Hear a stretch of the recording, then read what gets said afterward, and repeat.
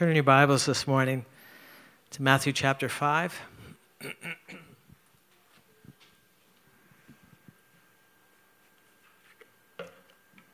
you have an awesome God today?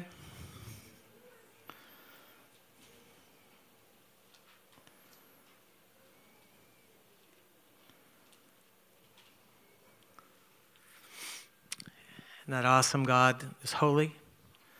He's different. And he's our dad. And we've got to keep all that together somehow. So, Matthew chapter 5.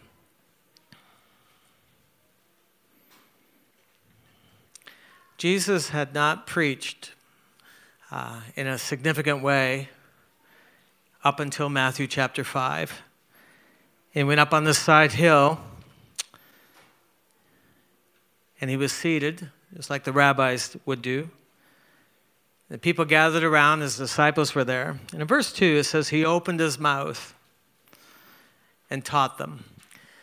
That's really unusual when the Bible says that they opened their mouth, because that's really all he did. It wasn't a prepared sermon. He didn't have sermon notes. It wasn't planned. It was spontaneous. And in this moment, the powerful Holy Spirit is speaking through him. And we call that being filled with the Spirit. It's not a one-time experience. It's any time we allow the Holy Spirit to have his way and speak through us. He supplies, he inspires. And this is an inspired sermon. And so it's just very unusual. It says he opened his mouth to speak. That'd be like saying, he opened his mouth to eat. Of course you open your mouth to speak. But it noted that because that's really all he did in this moment. And then the powerful Holy Spirit, who's the teacher, began teaching through him. In fact, hold your finger there, if you would, to Matthew chapter 5, verse 2. And just go one page, and it's all red. Go to the next page, it's all red. Go to the next page, it's all red. At least in my Bible, it's all red. Go to chapter 7, it's all red. Right down to verses 28 and 29, and it becomes black again. And Matthew picks it up with commentary and says, and so it was when Jesus had ended these sayings. So that's his sermon. His sermon is 3 chapters long, and it's one of the greatest pieces of preaching and oratory ever given. People like Gandhi would read this and just stay with it. He was marveled at it. Many people in history have marveled at the sermon. It says, so when Jesus had ended these sayings, the people were astonished at his teaching, for he taught as one having authority, not as the scribes. And the scribes would often say something, then back away from it with qualifiers. Well, sometimes, and that happens in some cases. They didn't want to offend people. They didn't want to say anything that stepped on anyone's toes. And I've heard a lot of preaching like that through the years, where they say something kind of strict, then back off from it. And they weren't speaking out of any personal experience. They were just saying what others had said. Jesus preached like nobody else. And he's preaching out of the fullness of his heart.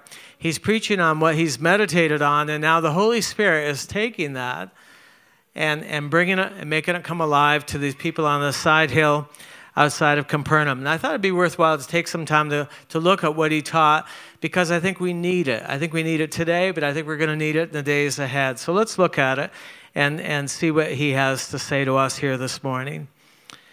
Verse 3.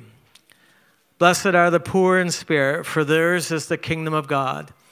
And here's what I'd like you to do. I'd like you to echo in your own heart. You don't have to say it out loud, but I'd like you to practice a little something. Because if you look at verses 3 to 10, there's quite a few blesseds here.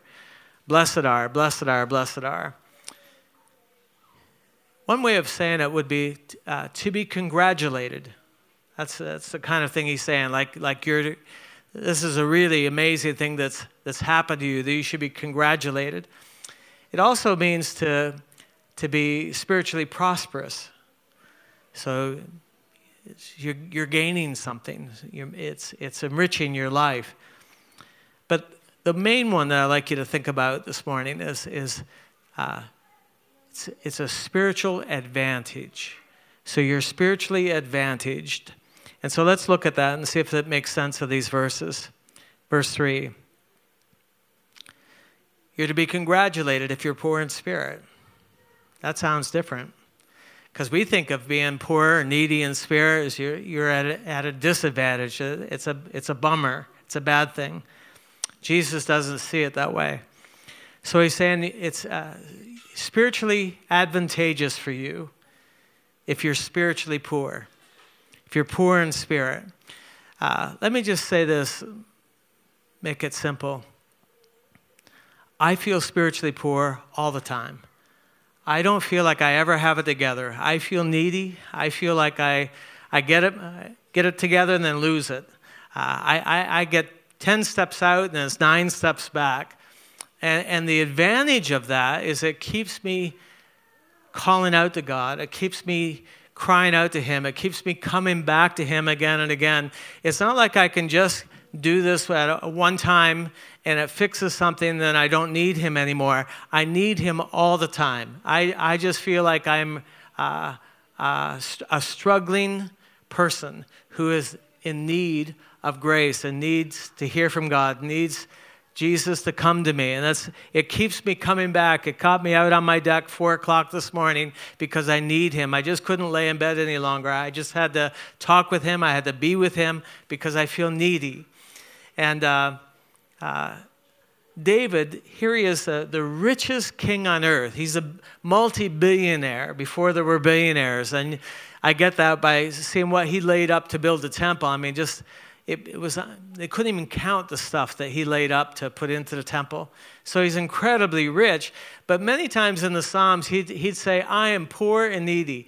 Do this for me. Help me with this because I'm poor and needy. And no matter how wealthy he was or how powerful he was as the greatest king on earth, he had a spiritual condition that said, I need more. And there's something about the things of God that the more you've had, you realize the more you need. I never reach a place. I've not reached a place in a long time. And these days I've been going through a challenging spiritual time where I just find myself just constantly coming back to him saying, help me with this. He says, now listen, because you could shoot yourself in the foot and say, what kind of Christian are you? You're a lousy Christian. You should be up and at him and full of fire. And I just don't feel that way. He says it's spiritually advantageous for you to be constantly in need spiritually. It's not a disadvantage. God's attracted to that. It's spiritually advantageous because that's how you come into the kingdom. It's saying, I can't, but you can.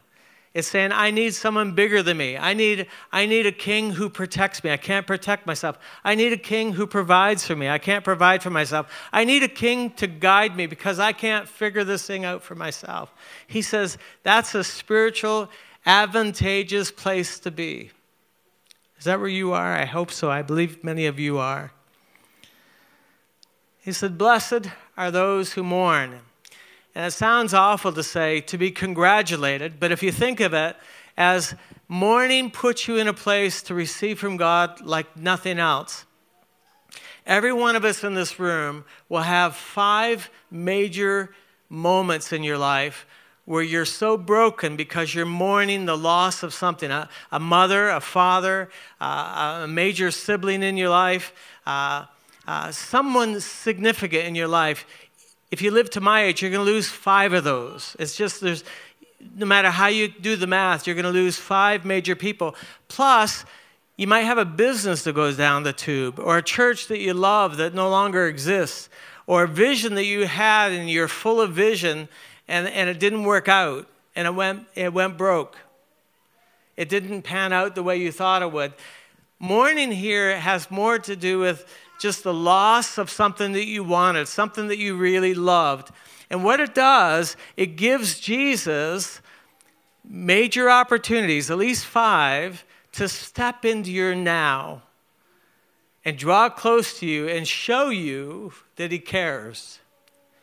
It shows you how generous he is and how awesome he is and how close he is. And notice it doesn't say it's believers. I've met people who are so strung out on drugs and ended up on a highway with their jaw busted, hanging out on their chest because their motorcycle slipped out from underneath them. And they say, in that condition, I met Jesus. Jesus stepped into my now and showed me that he cared and showed me that he loved me. It was a point of entry where it allowed Jesus to touch them and manifest himself to them and show them that he's real and he loves them and he cares. And every one of us, and even the most ungodly people in our community, will have at least 5 of those major moments where they lose someone that the only person who really loved them was taken out of their life. And Jesus said, now here's the part that's spiritually advantageous for you. Not your loss, but it gives me a chance to touch you. It gives me a chance to show you I'm there. Blessed are those who mourn, for they shall be comforted. It's an assuring thing. It's a promise that he takes as the pastor of hearts, and he steps into your life and he shows you that he's real. He said it's to your advantage that you lose something, that you can really gain something. People get all, in this whole thing of blaming God for those losses. I try to talk them out of that and just say, well, just let that rest. Don't try to figure it out. Just let Jesus comfort you. Just let him comfort you. Just let him love you. He wants to do that. He wants to do that in your life. He wants to do it in my life. So there's a spiritual advantage to this. Verse 5, blessed are the meek, for they shall inherit the earth. I can't think of a single time in my Christian life where I've ever stood on this promise. It's never meant anything to me. It's just one of those verses. I just have never gotten anything out of it. I'm not interested in the earth. I'm not interested in inheriting this earth. And I'm not just the spear, not just the ball. I just live so detached, I guess. It's just never meant anything to me. I've never really understood it. And then this past year, I felt God finally pulled together some things for me. I wrote a book called The Meekness of God. And it helped shape in my thinking the discipline of having to write that. Helped me understand a little bit more about meekness. And meekness, the best definition I could come up with God's help, was meekness. Meekness to me means utterly dependent upon another. Being utterly dependent upon another. You can't do it. And so you come to this place of meekness where you say, help me. Do it. Help me with this. And he says, that kind of approach, that kind of attitude, that's why there's a thing called the Word of Faith movement where it's, that name it, claim it. And there's usually this attitude of arrogance that often goes with it that I think is so counter to what this verse is saying. And they have to repeat the claim over and over and over again. Finally they get tired of it, I suppose. But I've tapped into this without knowing it. I've done this without realizing this is the verse. When we came to this building that you're sitting in, for probably 2 years, I would sit out in the parking lot. I'd often come up here to pray. There'd be a couple abandoned cars at the end of the parking lot. And I'd look in the windows sometimes and walk around the building. But I'd sit in the parking lot and I'd say, Lord, is this for us? Is this building for us? I felt attracted to it. Jolene had set me up on it. I didn't even know it existed. I saw the little building near the road, and I always felt in my heart, that building belongs to us. I didn't know what we'd use it for. I'm not sure I even fully understand now what we're to use it for. But I always felt that was our building. Never saw this place. When I saw it, then I told Phil and Nelson, I said, you got to come and look at it. I think it might be our church building. First thing we all thought, there's just no way. That's way out of our league. It's too nice. It's just too nice. It's too expensive. Such a quality building, and it's sitting here. We didn't know it, but it had been sitting here for 5 years. We just put some money into a building fund. We put $1,500. That's all we could put together into a building fund because we're renting the Baptist church down the way. But as I'd sit out here, I had this sense that there's something to this. And I kept saying, Lord, if this is you, put it in our hands. If this is you, give it to us. But we had no means. We had no power. We had nothing in ourselves to go and do it. So by our need, we became utterly dependent upon him. If he didn't give it to us, we wouldn't be able to do it. We wouldn't be able to pull together our resources. We weren't clever enough to figure it out. And then we found out that it was for sale. We got this phone call that it was for sale. And a whole thing kicked in because we had no money. And other people wanted the building for their purposes. And so this whole thing came in where all we could do is lay ourselves before the Lord and be utterly dependent upon him and saying, Lord, if you don't give us this building, we have no power. We have no pull. I remember going before the Lord and said, Lord, we have no money. We don't know anybody. We don't have any influence. We have no means among ourselves. We have nothing except your favor. If it's your favor to give it to us, give it to us. And he did. He did in the most remarkable way. And we inherited now a little bit of the earth.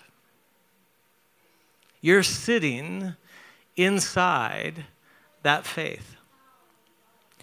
And whether it's your business, whether it's you buying a house, or you getting a job, or you getting anything in this world, the way into that is becoming meek. Not being more smart, more clever, more cagey, more worldly wise, and pulling strings and making things happen. It's this whole thing of saying, unless you do it, it can't happen. And it's the most spiritually advantageous place to be. When all your cows are sick, or some blight is going through your grain fields,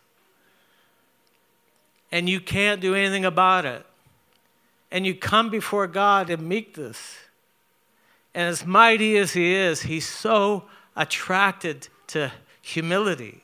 He's so attracted to meekness that though he be a great God, he visits the beggar on the dunghill, is what the Bible says. I mean, it doesn't get any lower than that.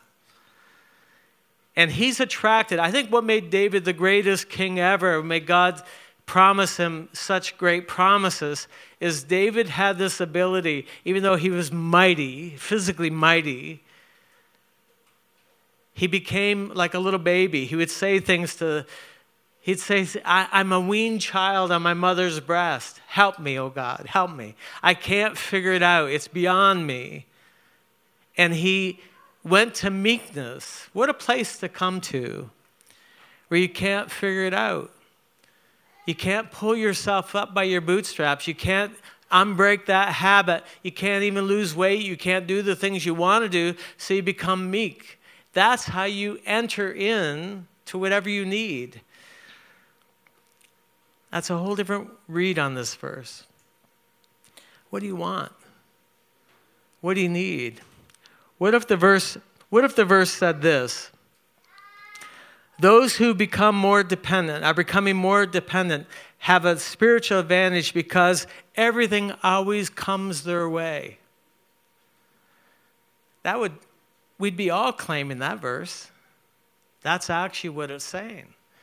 It's saying what you need in this life, what you need to make life work, what you need for your business, what you need for your family, what you need for the lost loved one that you care about. The way to come into that is through meekness. And Jesus develops that later on in the sermon. Let's look at verse 6. Blessed are those who hunger and thirst. That sounds like a disadvantage, but let's read it. It says, to be congratulated. It's spiritually advantageous to be hungry. It's spiritually advantageous for you to be thirsty for righteousness, where you want to be right with God and you want to be right with man. The righteous, the Bible says, are bold as a lion. It gives you this confidence that you wouldn't normally have. It allows you to come before Almighty God and ask for things and pray and approach Him. And a lot of people don't have that. They don't have that sense of righteousness. So what they do is they submit their prayer requests, or they're always asking others, would you pray for me? Because they have no confidence that God will hear them. That somehow they can tip their face to God, and God will hear them and respond and come through and relate to them and be for them.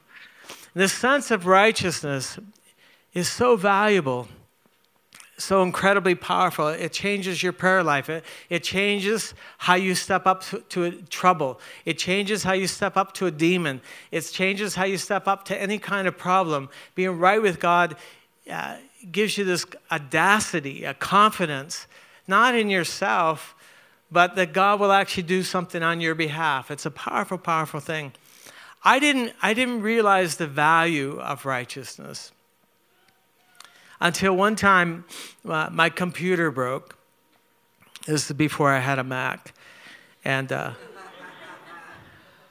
my computer was always breaking, and I took it to this guy to fix it. He had a little place downtown, and he would fix computers. And so I took my computer into him, and the place is just loaded with computers, and he's a little frazzled, and he said, come back at 5 and I'll have it ready for you.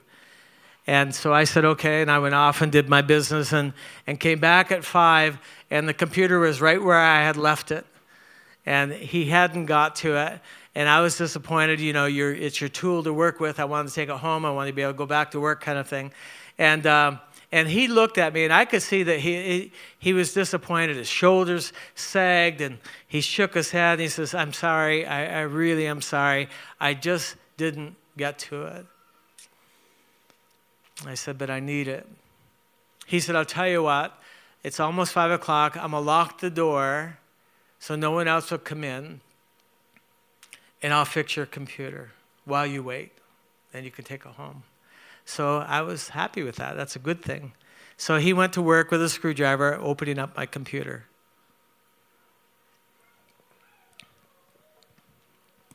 While he's working at it, we talked about the weather, business, computers. I don't know, nothing really that I can even remember. And then he stopped after about 10 minutes or so. And he says, there's something different about you. What is it? And I thought, all of a sudden it just occurred to me, we're locked in. And I was so bummed that the computer wasn't fixed, but now I realized, oh, this is of God. I just knew this is a moment. This was set up. And all the disappointment of not having that all evaporated because now I don't care about it anymore. I know that there's a man who needs Jesus. And so I told him I was a Christian, a born-again Christian. And he says, I knew it. He says, you're one of the good guys. I said, what are you? He said, I don't want to tell you. And he started going back to working on the computer. I said, no, what, do you go to church? He says, yeah. I said, well, what church do you go to? He said, I don't want to tell you. I thought, that is really strange. And I said, Lord, what church does he go to? And the Lord said, he's a Mormon. So I said, you're a Mormon?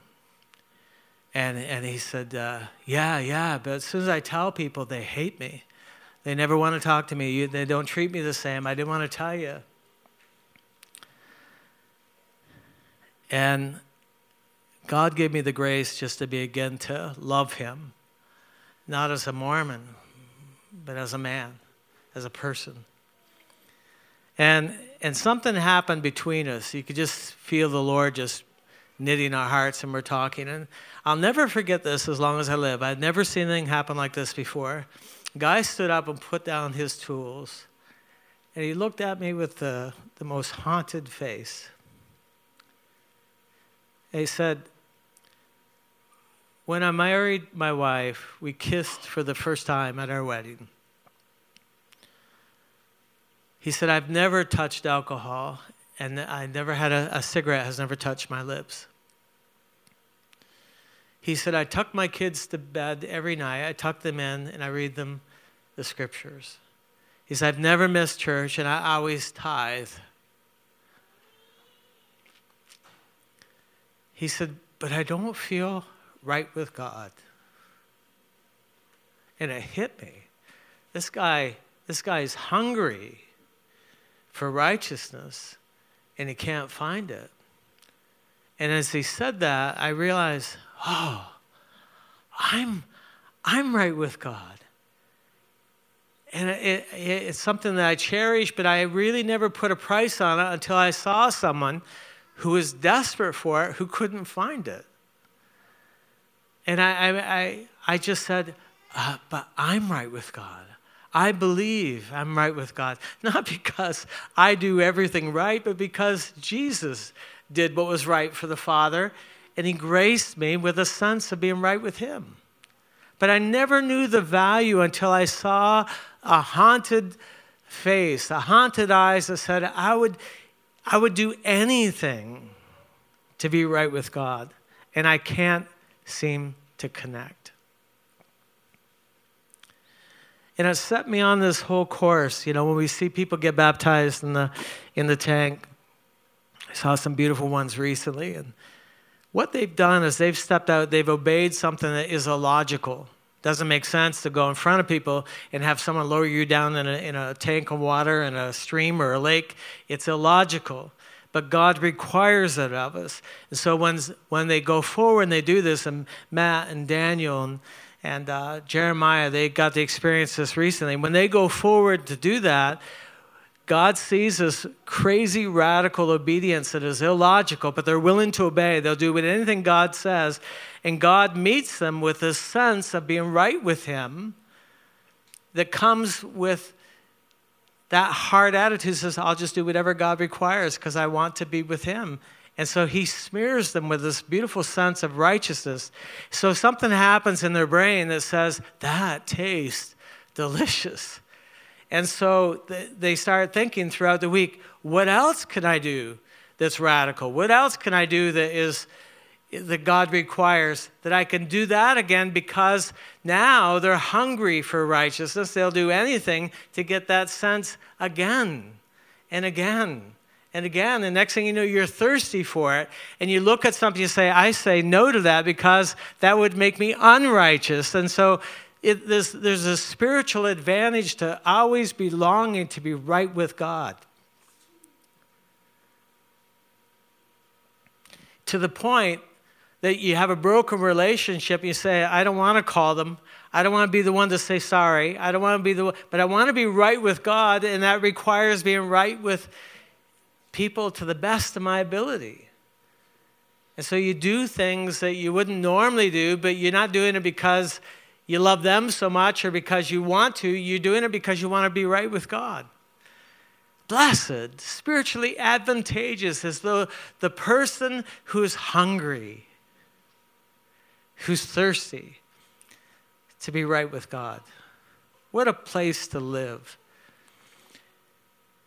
But it's like any meal, like your breakfast this morning, come 12 o'clock or 1 o'clock, you'll feel hungry again. You ate today, but you'll feel hungry again because there's no way in this whole thing, how it works, where you're completely satisfied once and for all, never needing to experience it again. It's a sign of spiritual health that you're hungry, just like it's a sign of physical health that you have an appetite. And it's not that you never get fulfilled, but even after you've been fulfilled, you're hungry again. You want more. You'll do whatever it takes to get back. You want that sense of being right with God. Powerful promise. For they shall be filled. I think if you just went through this and just took the promise part of it, it'd be enough to make you want to sign up for all of these things. Blessed are the merciful, for they shall obtain mercy. I think the premium on mercy is just going to go up. Stock market's going to go down. Mercy and faith, righteousness, they're going to go up. That's what people are going to be willing to give up anything they have to have this sense of it. But this thing with mercy is God's unconditional love. And the way to get more of it, how many would like more mercy? You'd like to experience it. Well, the fast track to that is to extend it to people who tick you off. The fast track to getting more, let's read it backwards. I'm not going to play with your head. Let's read it backwards. For those who want to obtain mercy, that's us. We want more mercy. The way to get it is to be merciful. What happens is this, is when someone bumps into your car, and instead of going into a road rage, or someone cuts in you in the line at Aldi's, or whatever it is that rattles you for that moment. And our society is just really going crazy these days with it. We're so easily offended. But if you want to taste mercy, what you do is you extend mercy to others, and you get to taste it on the way through. You get to savor it on the way through. You say, God, give me a way to see them. One definition of mercy or compassion, I suppose, would be your pain in my heart. I can feel something of what you're going through. And someone says, well, what if they're completely wrong and I need to be stricter? And well, there's a time and a place for that, for sure. But let's err on the side of mercy. Let's go to mercy first. Let's do whatever we can to start with mercy. And what happens is after a while, it takes a while, but you get this sense, well, that's the way God is with you. That's just the way, well, he's that way with you. He'll cut you some slack. He'll be there for you even though you messed up. And you come away with this gradual buildup, a sense that God loves you just the way you are. And God's not writing you off. And God's not rejecting you. He's strict, and he has to be. And he disciplines us, and there are consequences for what we do. There are. That's why David would say, God would say, I have to discipline you, David, because you counted the people. I don't understand that, why that was such an issue, but you counted the people. Therefore, you got three choices. We can give you this plague. We can turn you over to your enemies, and they can attack you. And he put timelines on all of these kinds of things.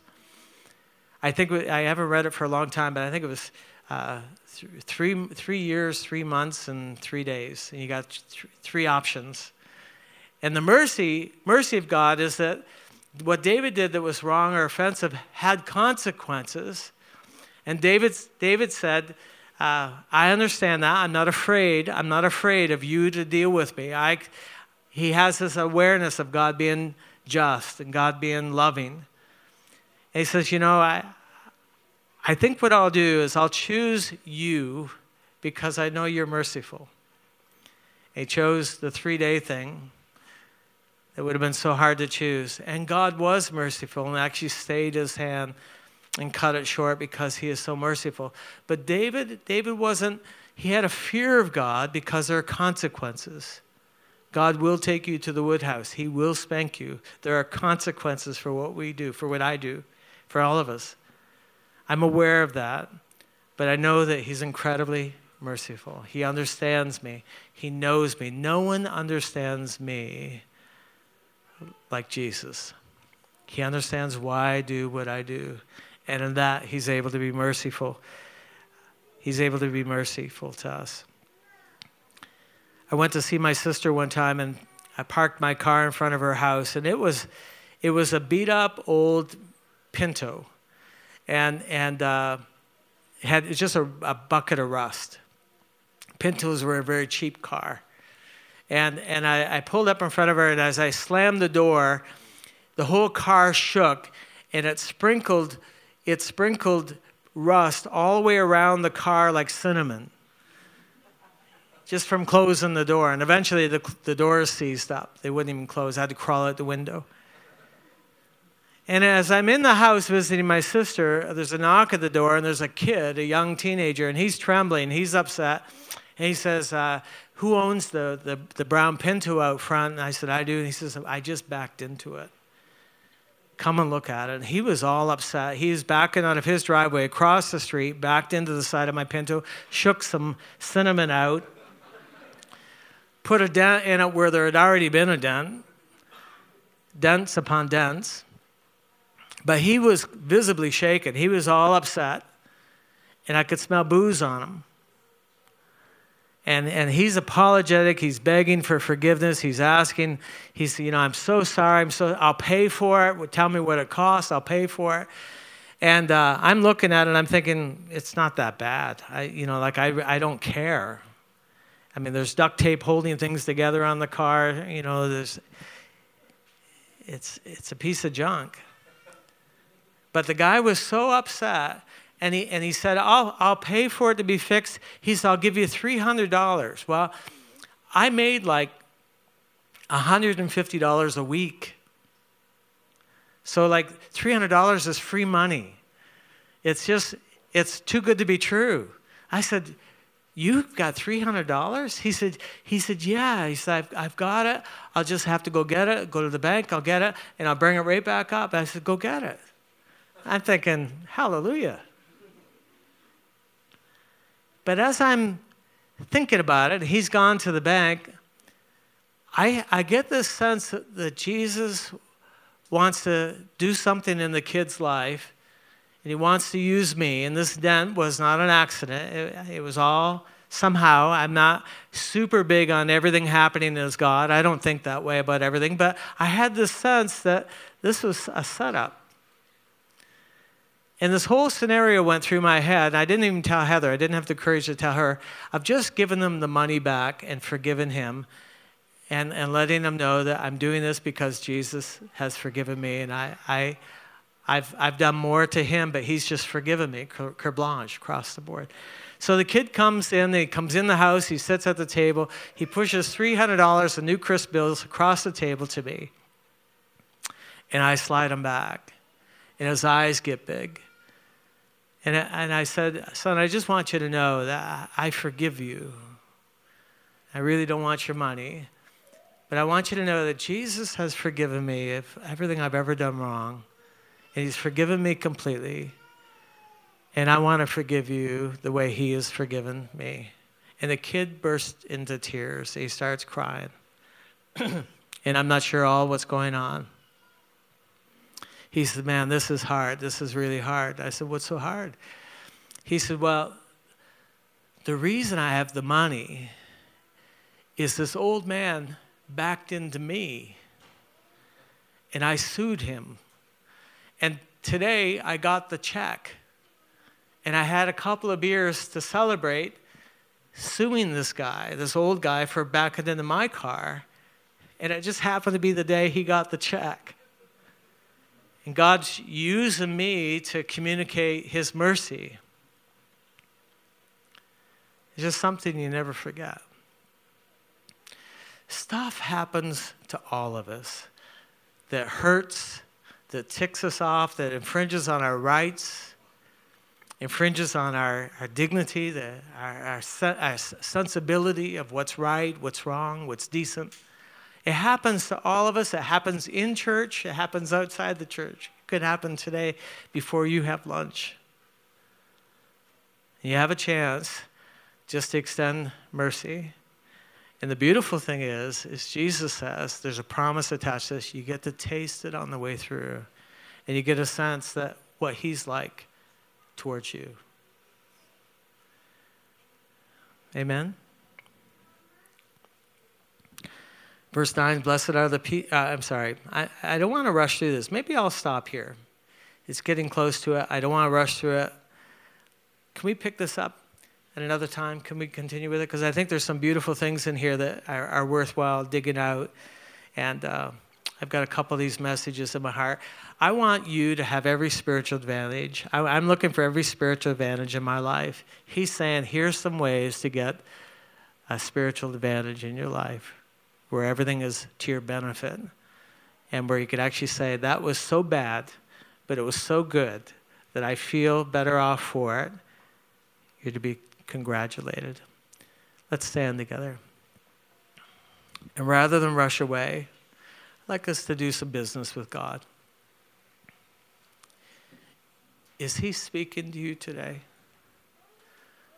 Is he speaking to you today? Is he touching parts of your heart and life? Let's close our eyes. And the best place to begin is to say, Jesus, I know it's you touching parts of my life. You brought things to my mind today that I'd rather push away.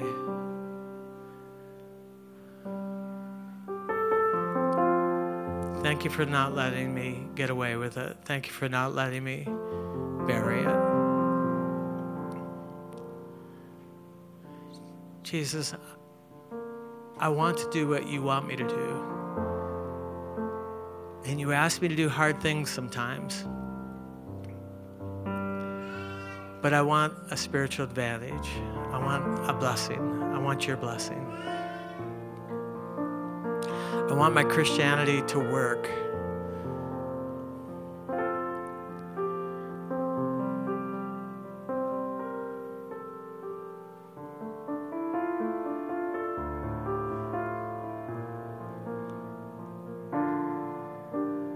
I want my Christianity to be worthwhile, a life worthwhile.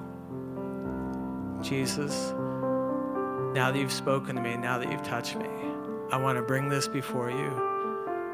I want to resolve this before you. Help me. Help me. I don't know what you need. If you need a sense of his righteousness, if you need a deeper surrender of meekness, where you say, I can't anymore, I can't, but you can. It's the way in. You pray.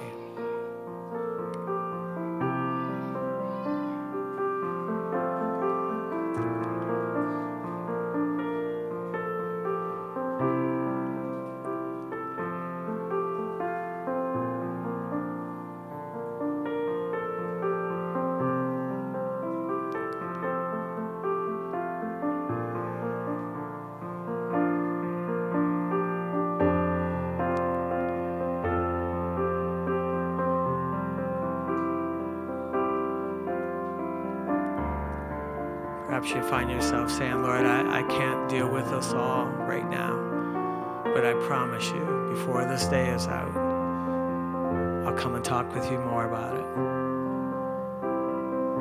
I need to talk with you.